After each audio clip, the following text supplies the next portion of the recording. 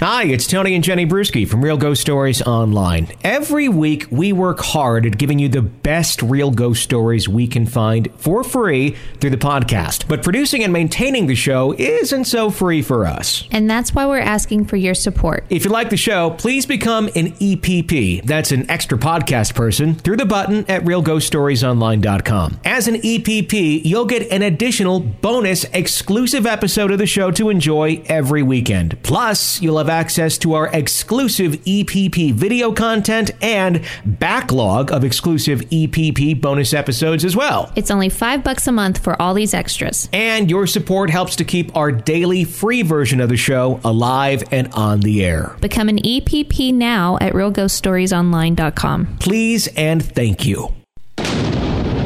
Welcome to Real Ghost Stories Online.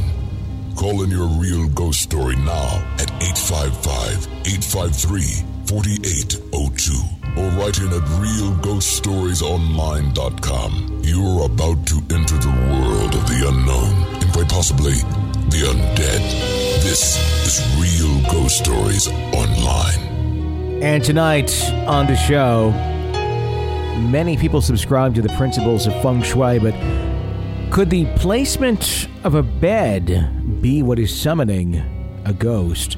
A healthcare worker in Appalachia thought he'd seen it all, that is, until one recent night while driving home. Two soldiers driving in rural Colorado were positive they hit a man with their car. It was until they stopped to render him help. And a mother believes her child's imagination is getting the best of him, but she can't get over the gruesome sights he's telling her about. Those stories, your calls, and more tonight on Real Ghost Stories Online. Tony and Jenny Brewski joining you once again. Hello. Hi, how are you this fine evening? I'm good. How are you? I'm doing well. It was fun watching Cocoon again for the first time in about 20 years. I know. I watched it for the first time as an adult, and it hit me differently than I thought it would. It was a very different movie. I mean, it's funny when you kind of watch some of these movies that you haven't seen since you were like 8, and then you're like, oh yeah, I like that movie. It's like watching it for the first time again because you don't remember most of it, and kind of the meanings of a lot of the movie have completely changed because your perspective has changed so dramatically. Oh yeah. Over the years. But Wilford Brimley is someone who I think he actually found the way to live forever.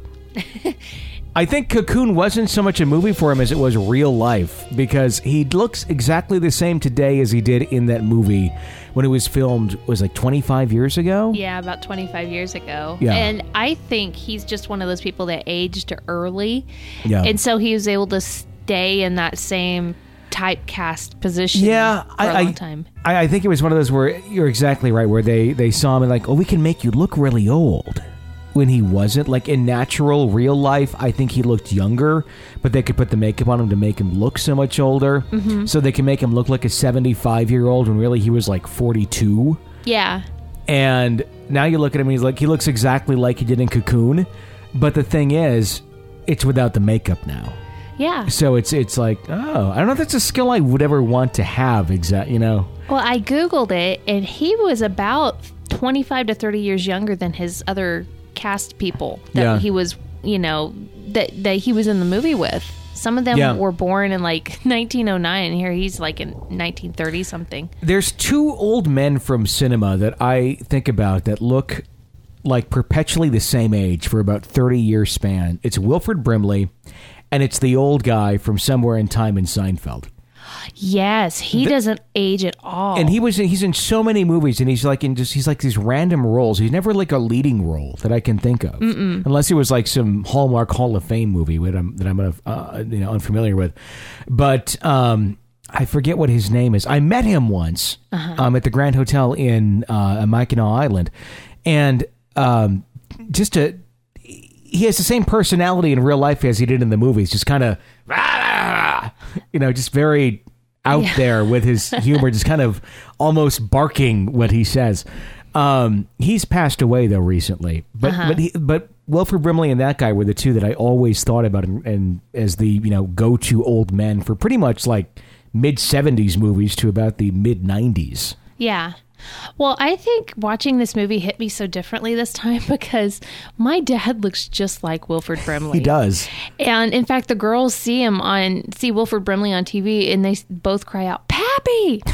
And I'm like, no, that's not Pappy. But the last time I watched that movie, my dad looked more like Magnum P.I. He did. And so it's just different. So the sentimental part where he's telling the grandchild goodbye, that just really got to me because I was like, this is so dumb. I know that's not my dad, but I'm going to bawl at this 30-year-old movie because that's how I am.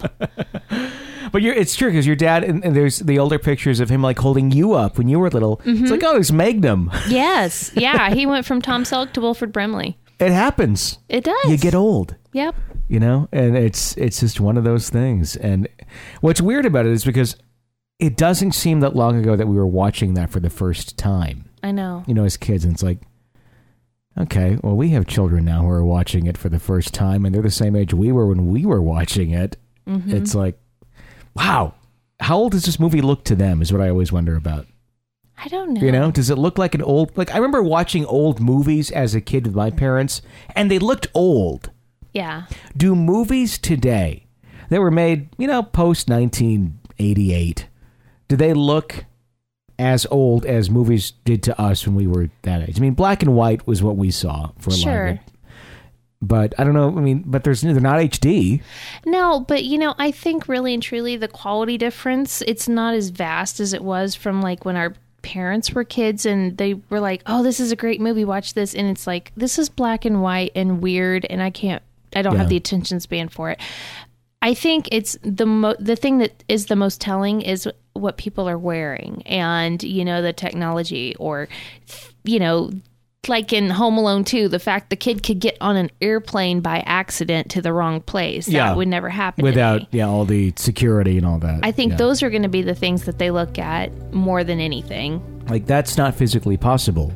Not anymore. Yeah, exactly. It was a good movie.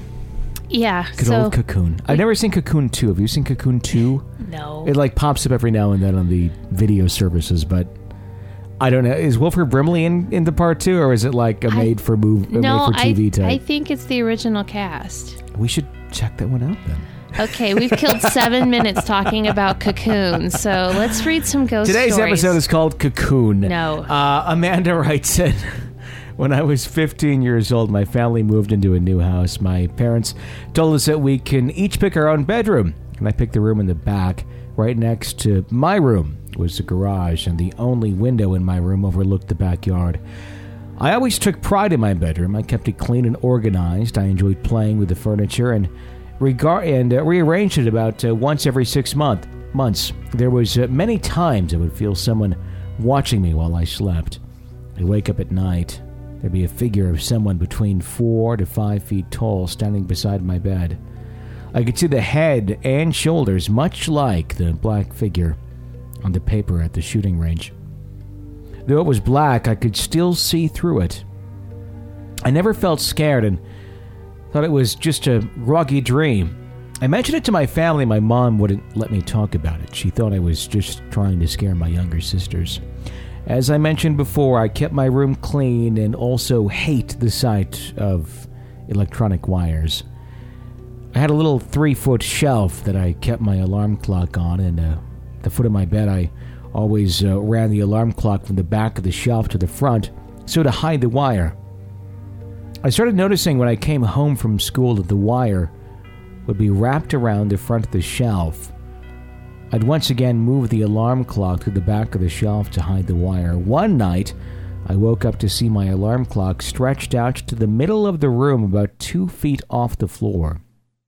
I sat up, keeping my eyes on the alarm clock. I blinked, thinking this can't really be happening, and when I opened my eyes again, the alarm clock was back on the shelf. Even after knowing what I saw, I still felt no harm and fell back asleep. When I got up the next morning, I looked at the shelf, and there was a wire wrapped around to the front of the shelf again. I pulled out the alarm clock and stretched it out as far as I could, as far as it would go without being unplugged. It was right where I had seen it the night before.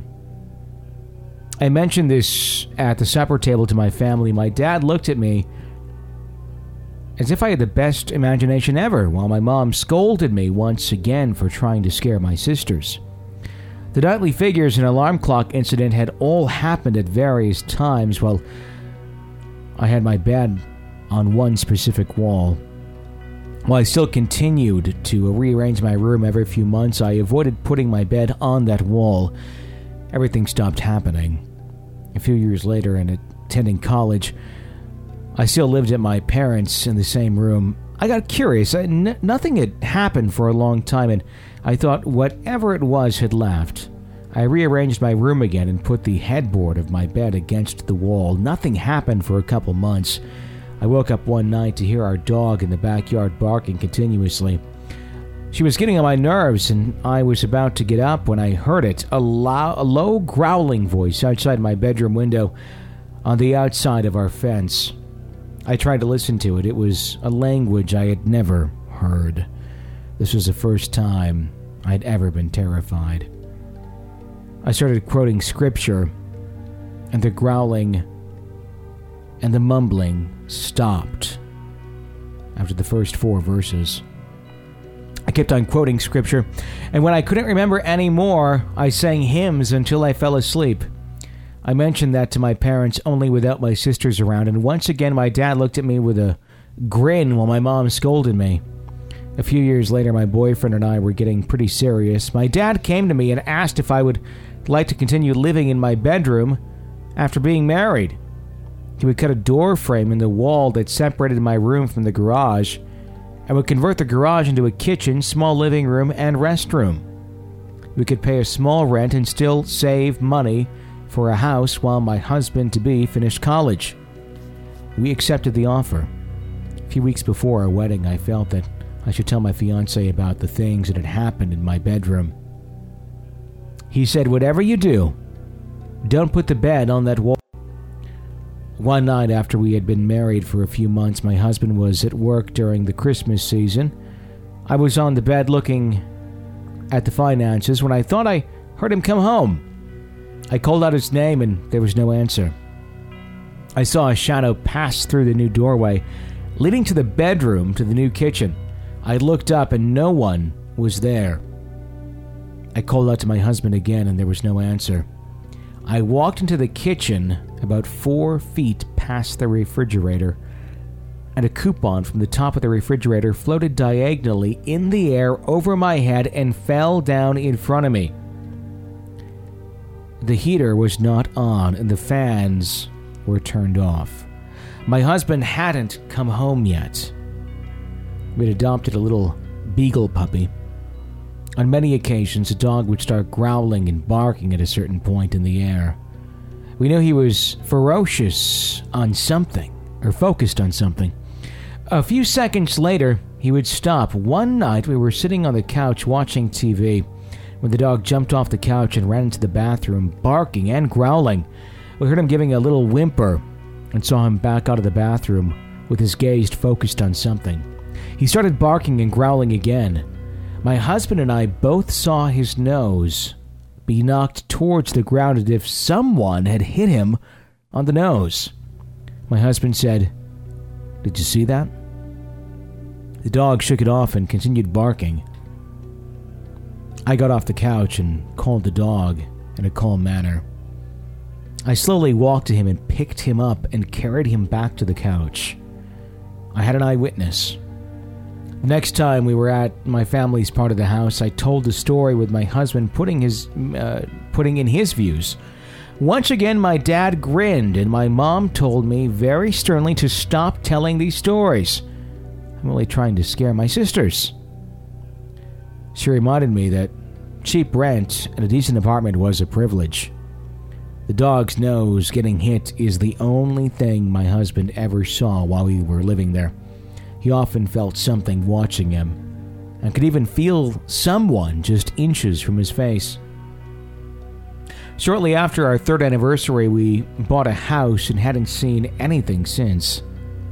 Each one of my sisters has stayed in my old room. Neither one of them had anything happen to them. Of course, they always called me over there when they moved in to point out which wall not to put the bed on. They said they believe my stories and don't want to have anything to do with a ghost. About 2 years ago, I got a call from my mom, and she apologized for not taking me seriously. She said she had just seen it. This was during the day, and she was doing laundry right outside the old doorway of my bedroom.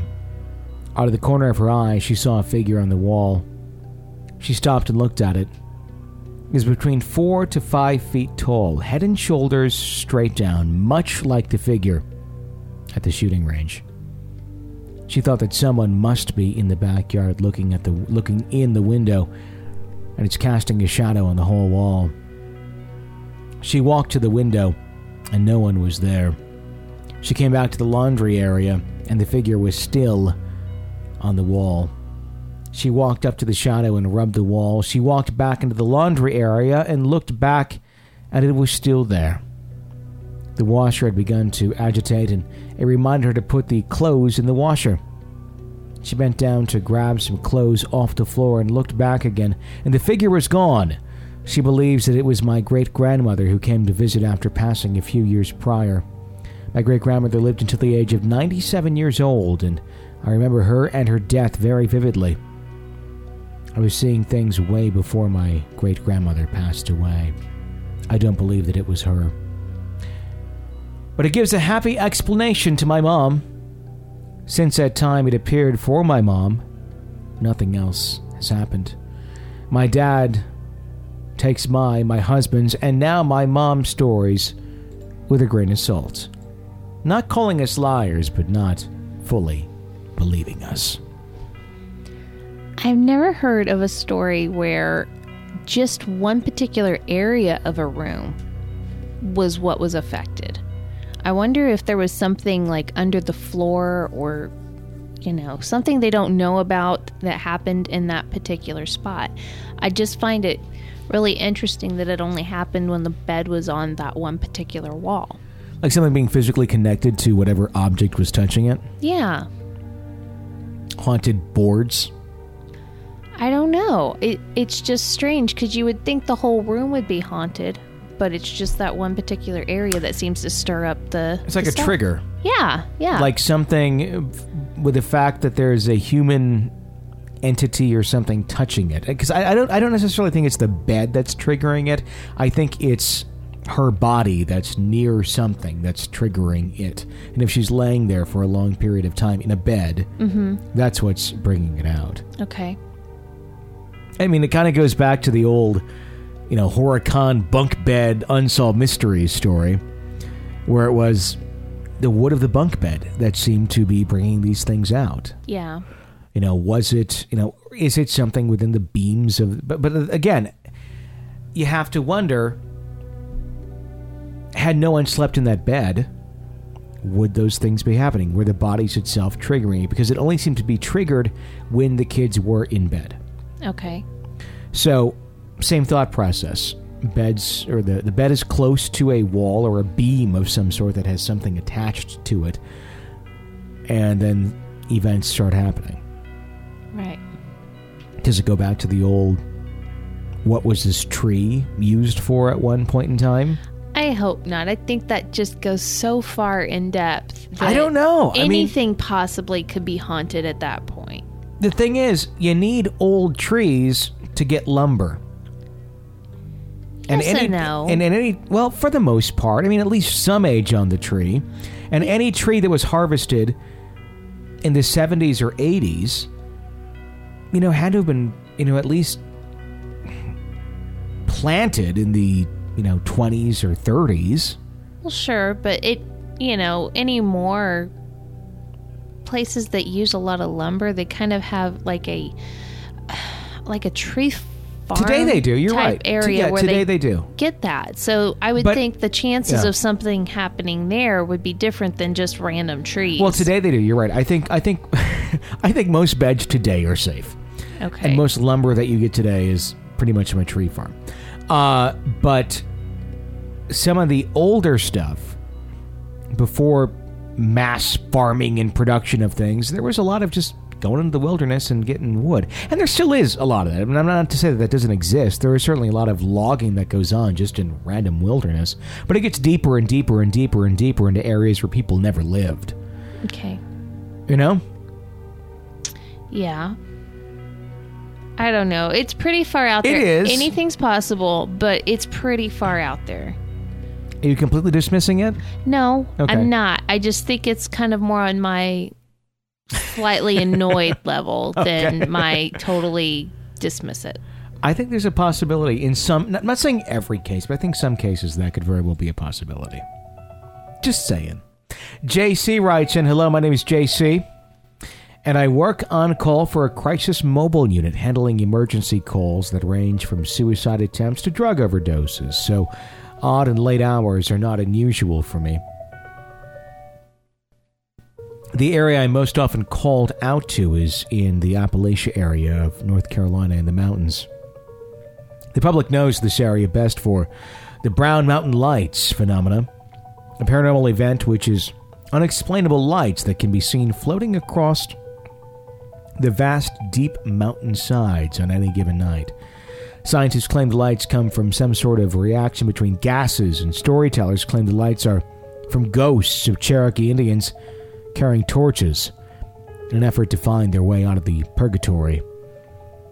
As the area is known for its brutal Indian massacres that left hundreds, if not thousands, dead. However, I know this area for its cultural aspects.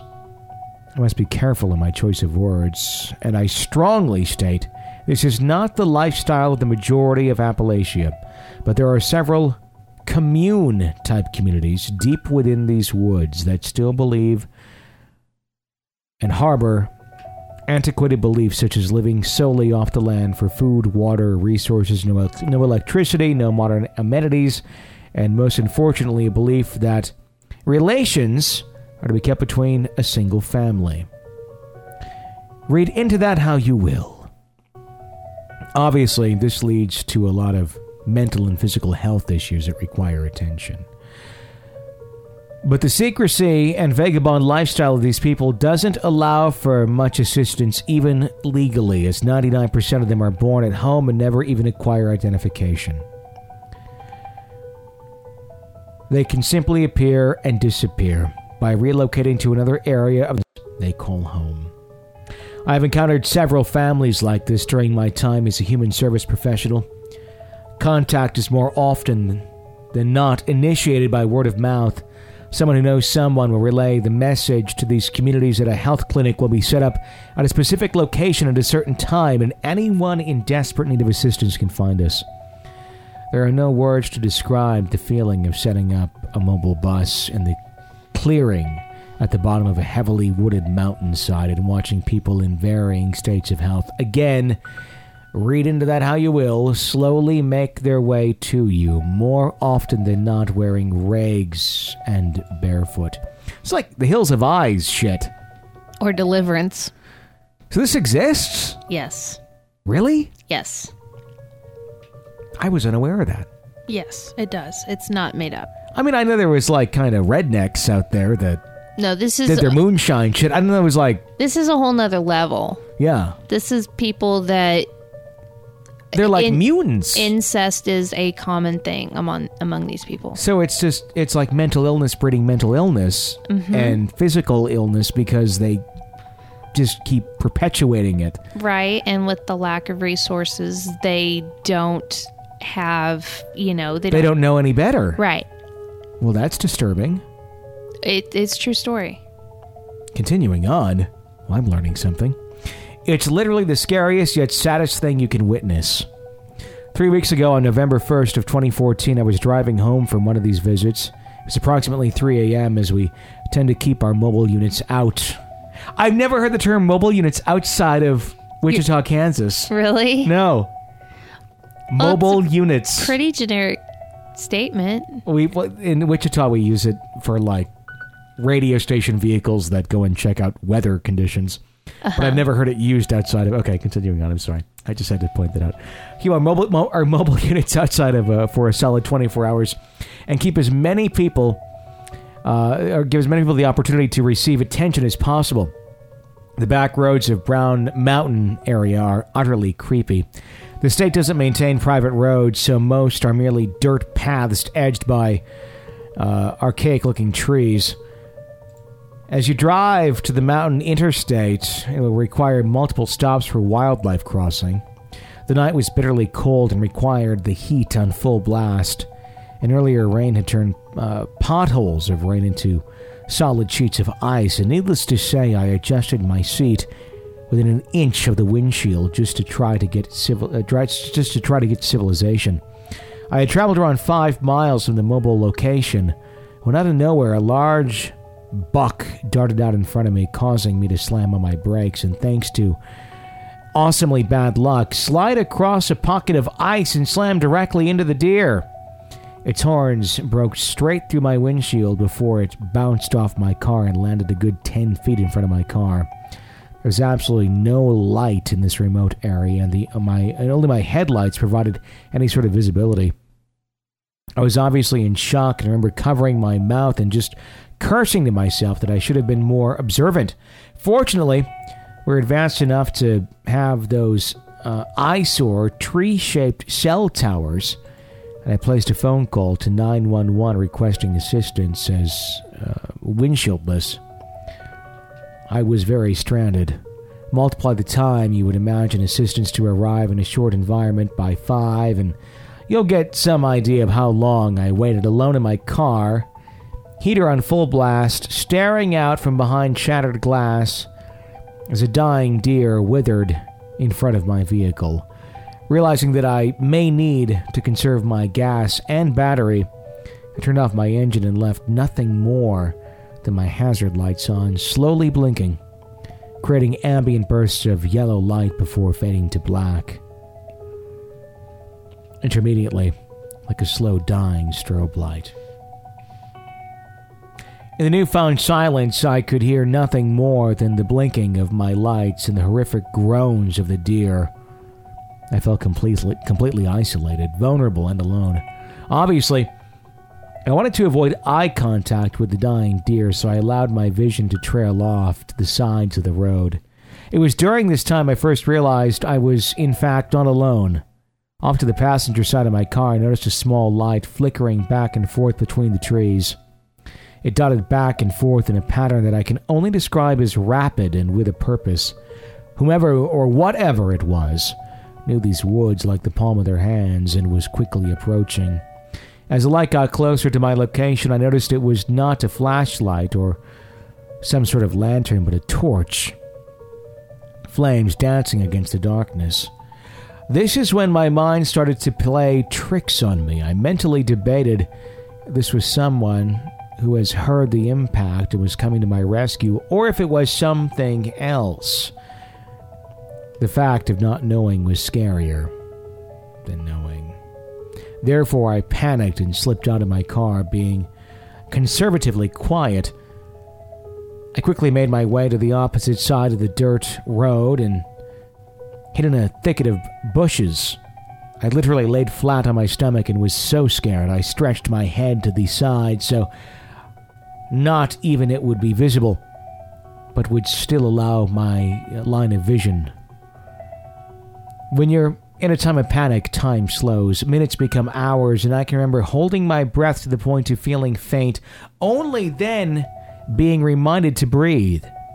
Some may think my reaction was silly, being that I'm a trained medical professional and all, but what I saw next will make you realize my instinct was so very correct. From my position on the cold ground, flat on my stomach, head stretched to my side, I saw something I have absolutely no name for crawl into my field of vision, literally crawl.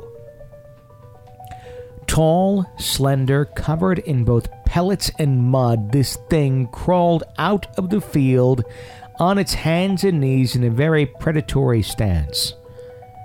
I only have flash memories after this point, as I was literally scared to the point of fearing passing out. I have a mental image of the thing standing up and in my mind seemed to be well over 6 feet tall. However, for some reason, be it the emaciated figure or the overgrown matted hair, I feel as if it was a woman. I remember the thing staring intensely at her surroundings, from the deer to my car, and ultimately at my hiding spot. The thing's eyes were cloudy white, not supernatural white, but like that of someone with glaucoma, as they also reflected upon hazard lights. For whatever reason, even though we made direct eye contact, the thing never approached me. Instead, it slowly, with intent, walked over to the deer, leaning down to pet it softly, looked up at my car, and slowly made its way over to the driver's side door. I just escaped moments before. It gazed upon everything with curiosity, as if it was unaware of what my car actually was, or if it had any grasp of the situation as a whole. I remember it tracing its fingers along the door and finally over the broken windshield before returning to the still groaning deer. I remember the thing hovering over the dying animal, its arms outstretched and its fingers coiling in and out as if it was intensely thinking. Ever so slowly, the thing lay down beside the deer, coddling its neck within its frail arms, looking up into the sky, and after a loud snapping of the deer's neck, the night fell silent once more. Still holding the deer's neck, the thing began to retreat back into the woods across from me, in that same slow, intentional, yet backwards crawl. I watched, terrified, as it dragged both the weight of its own body and that of the deer deep into the night. My most vivid memory of this event is the final moments, seeing the hoof of the deer disappear from sight. I did not move from my position on the floor of the woods until I saw police lights. I cannot tell you how much time had passed on to that. The sun was beginning to peak the skyline. Initially, the responders believed I had been thrown from the car and would need medical assistance. It took a lot of convincing on my part to assure them that I did in fact, hit an animal and left my car at my own discretion, seeking warmth and shelter without risking my battery dying and thus losing any chance of them locating me. I, of course, admitted the part of seeing the thing both kill and drag the deer back into the woods, and assured them it had simply hobbled off on its own. I think my profession was the most credible reasoning behind the story, I told them. Due to the nature of the weather, I was transported via police, and my car was immediately towed to a mechanic for repairs. It wasn't until yesterday that I was able to retrieve it. When I arrived to pick it up, I could barely look at my vehicle without feeling nauseated. After small talk and a hefty fee, I was given the keys to my car, and I slowly approached it. The new windshield wiper was pristine. Gave me a little hope that, in time, I'd be able to experience that unexplainable night. It wasn't until I looked at the side of my door and noticed 5 long, filmy fingerprints tracing the entire frame that I understood it will never happen. I come from the School of Science. I believe everything has a rational explanation. That is why I found it important to include both reference to the tales of the Brown Mountain Lights and of the culture of this area, therefore allowing for any possible theories to be covered. Why did my body go into fight or flight when I am scholastically trained to handle all crises in the exact opposite manner? Could it have been a reclusive member of the Appalachia backwoods? Could it have been an Indian entity the storytellers claim haunt these woods? Could it have been something that I simply do not have the intelligence to comprehend? I may never know. I do know I'll be purchasing a new car very soon. I don't care if it's just a freaking Kia. Seriously yours, or sincerely yours, JC in NC. That was a very well-written story. Yeah. And I can't help but wonder if that was one of those unexplained ghost entities of the Indians that have died. I'm thinking more so mutated, inbred mountain person. But see, that's the thing. We'll never know. There's any other stories of this sort of thing going on out there? Huh? I mean, I said I wonder if there's any other stories of this sort of thing going on out there. Scary backwoods stories. Of entities, or what people may think are entities, showing up, in places in the area that are been so messed up just because of the inbreeding that they do look like something out of a horror movie. I mean, my mind just keeps going back to The Hills Have Eyes. I never saw that one. You don't want to. Okay. It's disturbing. Okay. It's a very bizarre, dark movie. And there's characters like that, like she described in that movie. Okay. So, I don't know. I always just kind of thought it was more so folklore and myth than it was reality. No, there's all kinds of things up in the mountains in Appalachia. And I apologize if anyone's listening to our podcast up there. Maybe a breakaway person from one of the clans that's has an iPhone. Yeah, I'm sure that's exactly what's going on. That just loves listening to our show. You guys won't believe this we're talking about. No. But I honestly was unaware. I didn't think. I mean, I knew of like mountain communities and just kind of rednecky folks, but I didn't think it was like that. That exists? Yes. Really? Yes, that exists. How documented is that? It's pretty well documented. Is there like YouTube videos or anything? I have no idea. You can probably find that out. Has Adam the Woo visited them? No, the only reason that I kind of know that exists, and it has nothing to do with my family taking part in any of that, but my dad's side of the family comes from Kentucky, and apparently that was something that would also happen in Kentucky. Okay. My family was not part of that. It had nothing to do with it, but it's just kind of known in the culture. Yeah. It's kind of like you just know, how here in Kansas we know about like the different cultures in the different areas. Okay. That's something they know about in those states. It's just like they're up there. We don't really go there. They're kind of left alone. They don't come down and we really can't get to them and they really can't get to us. Yeah. Unless we seek them out. Yeah. Okay. And then you're probably not in for a good time if they find you. They're not going to invite you in for a beverage. They'll invite you in for something else. Wow. Interesting. And disturbing all at the same time. It's a good story. It really is. It's one of the best ones I think we've had. Yeah, I thought so. Rob writes in, hello guys, I love the show. I don't think he talks like that, but I'm just talking like that for whatever That's reason. So obnoxious. I love listening to your podcast. No, okay. Don't make him talk like that. I can make anyone talk like anything. That's the fun part of this. Yeah. I can just kind of change your whole personality. You are the puppet master. I was listening to your podcast last night and caught the episode about F.E. Warren Air Force Base in Cheyenne. I was amazed at hearing this since I was stationed there from 1997 to 2009 and have several paranormal experiences of my own. My first one took place in 1997 in the month of December. The dormitory I was living in was a large 2-story U-shaped brick building that was built in the late 1800s to house cavalry soldiers to protect railroad workers from Indian attacks. My room was on the second floor directly across from a door that led to the stairwell, and it was normal to hear foot traffic going up and down the stairs through all hours of the day. Since it was the month of December, most of the other personnel living in the dorm were away on leave since it was a holiday season, leaving my dorm rather quiet.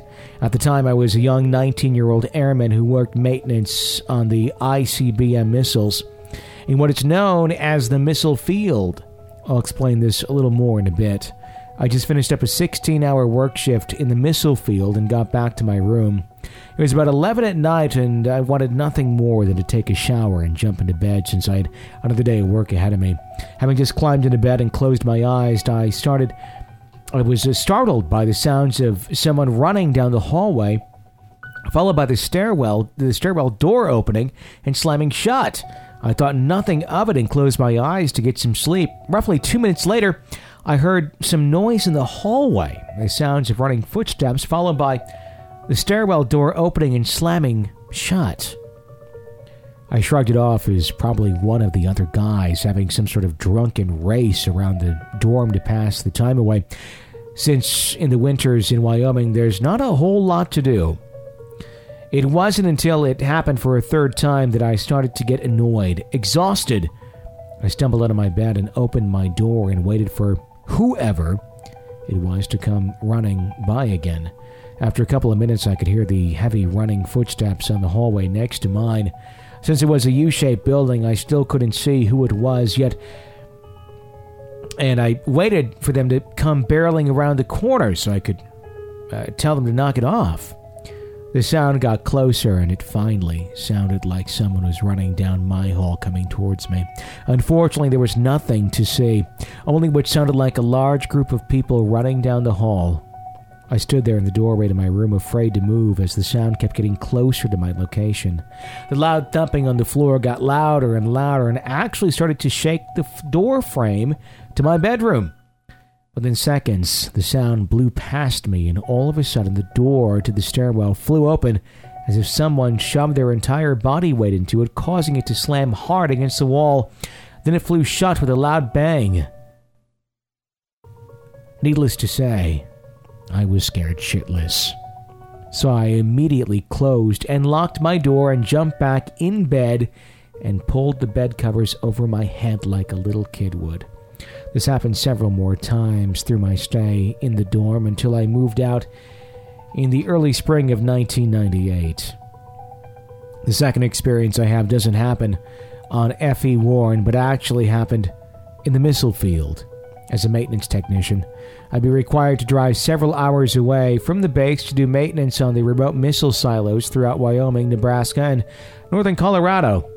In the summer of 1999, and one of my coworkers and I were driving back late in the night.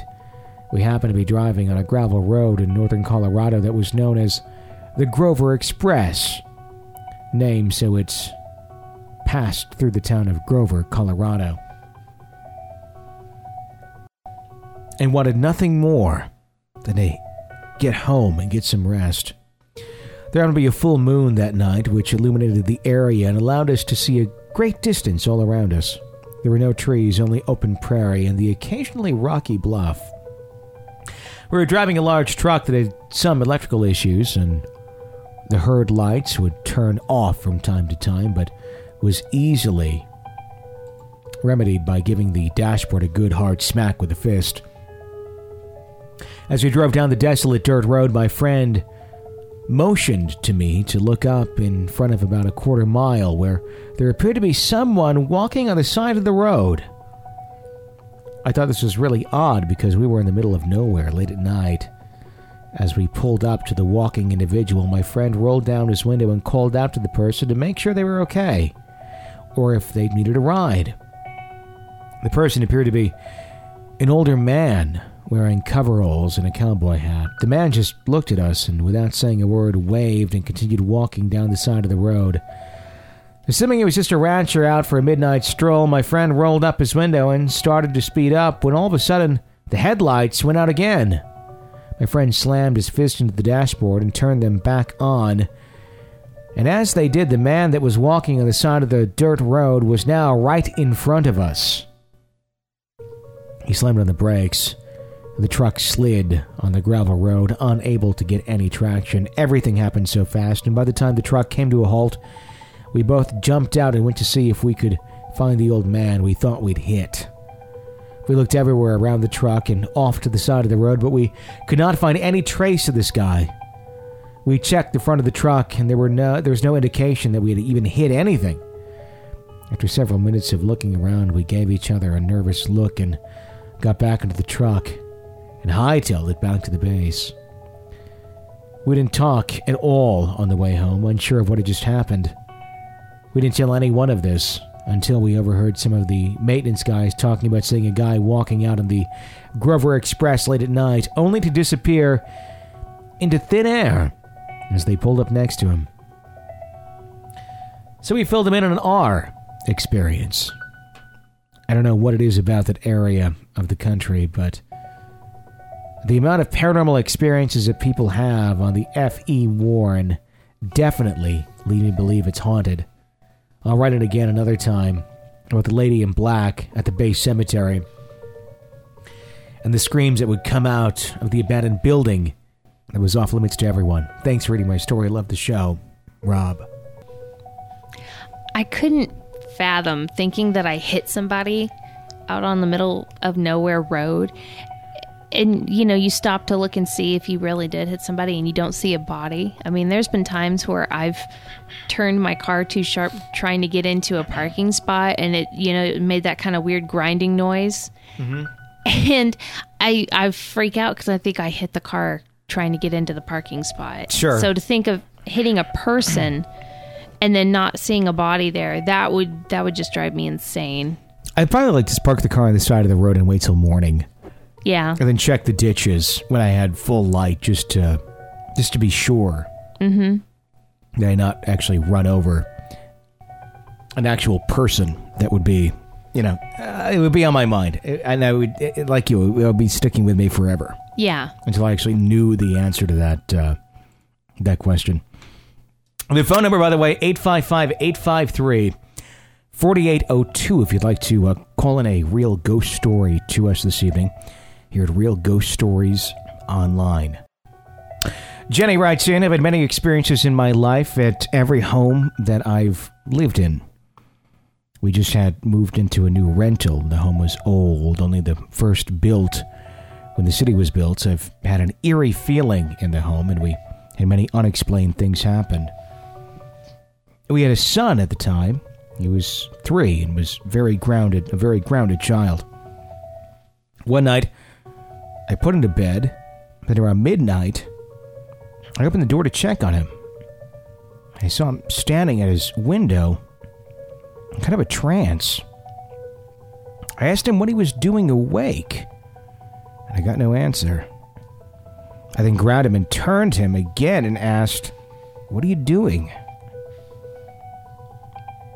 Then he had a look of sheer fear on his face and pointed, "Look, Mommy, there's a man hanging from that tree." I did not see anything, but did feel quite uneasy.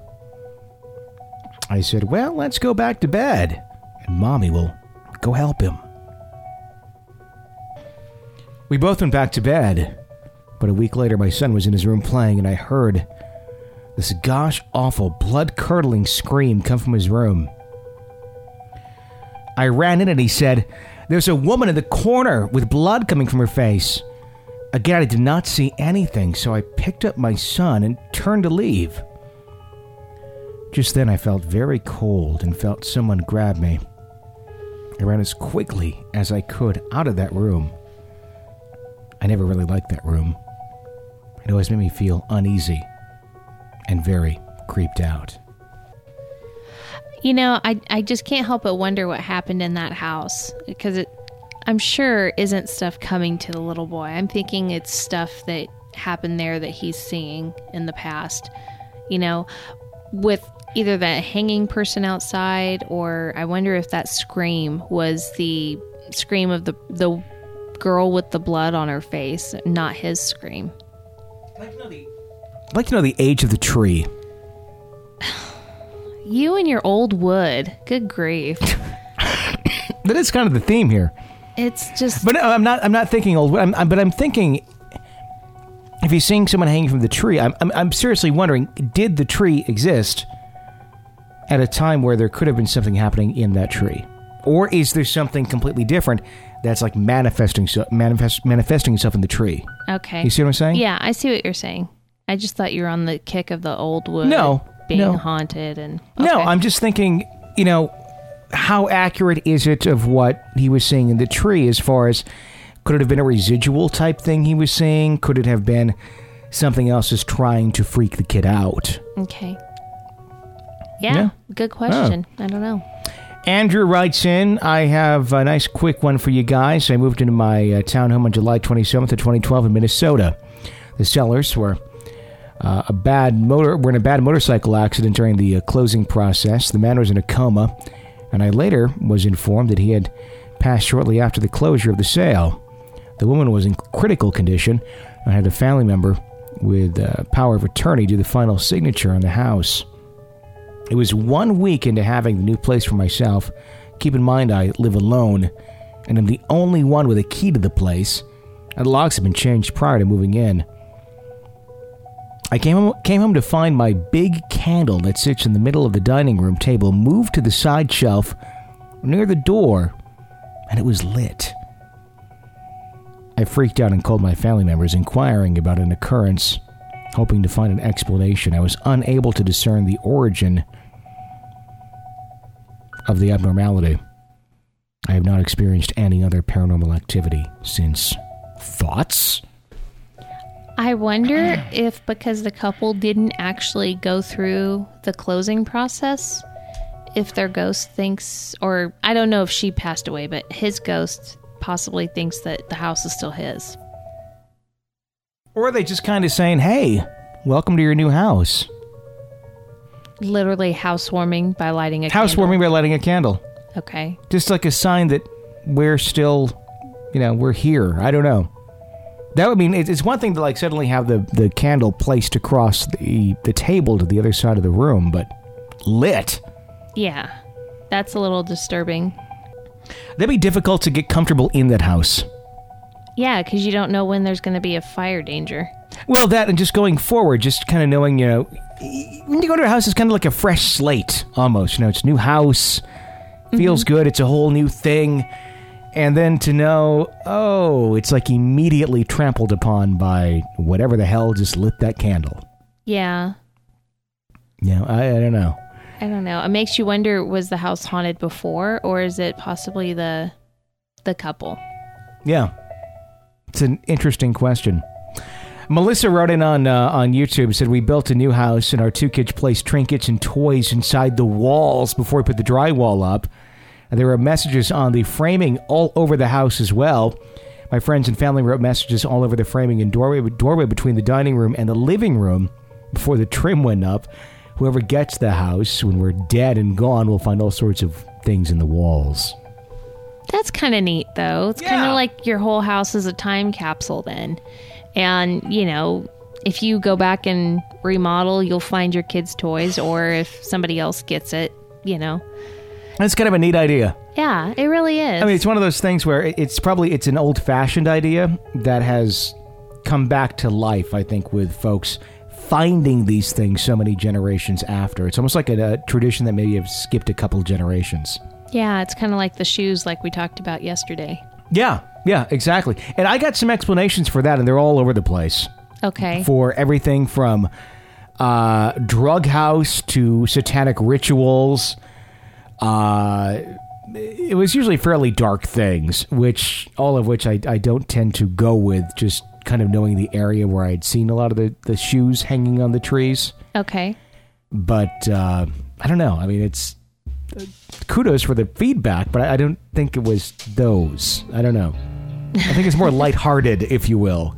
Yeah. Than drug house or, but because this was like a picture a tree with as many Christmas ornaments on it as shoes there. That's how packed some of these trees were. That's just weird. Like, what is the purpose of it? I don't know. I should just Google it. I could probably find it somewhere. So yeah, you probably could. So, if you like the show, please become an EPP. You can sign up on our website, realghoststoriesonline.com. It's only $5 a month. Your support helps keep our show alive. So check that out. Until next time, for Jenny Brewski, I'm Tony Brewski. Thanks for listening to another episode of Real Ghost Stories Online.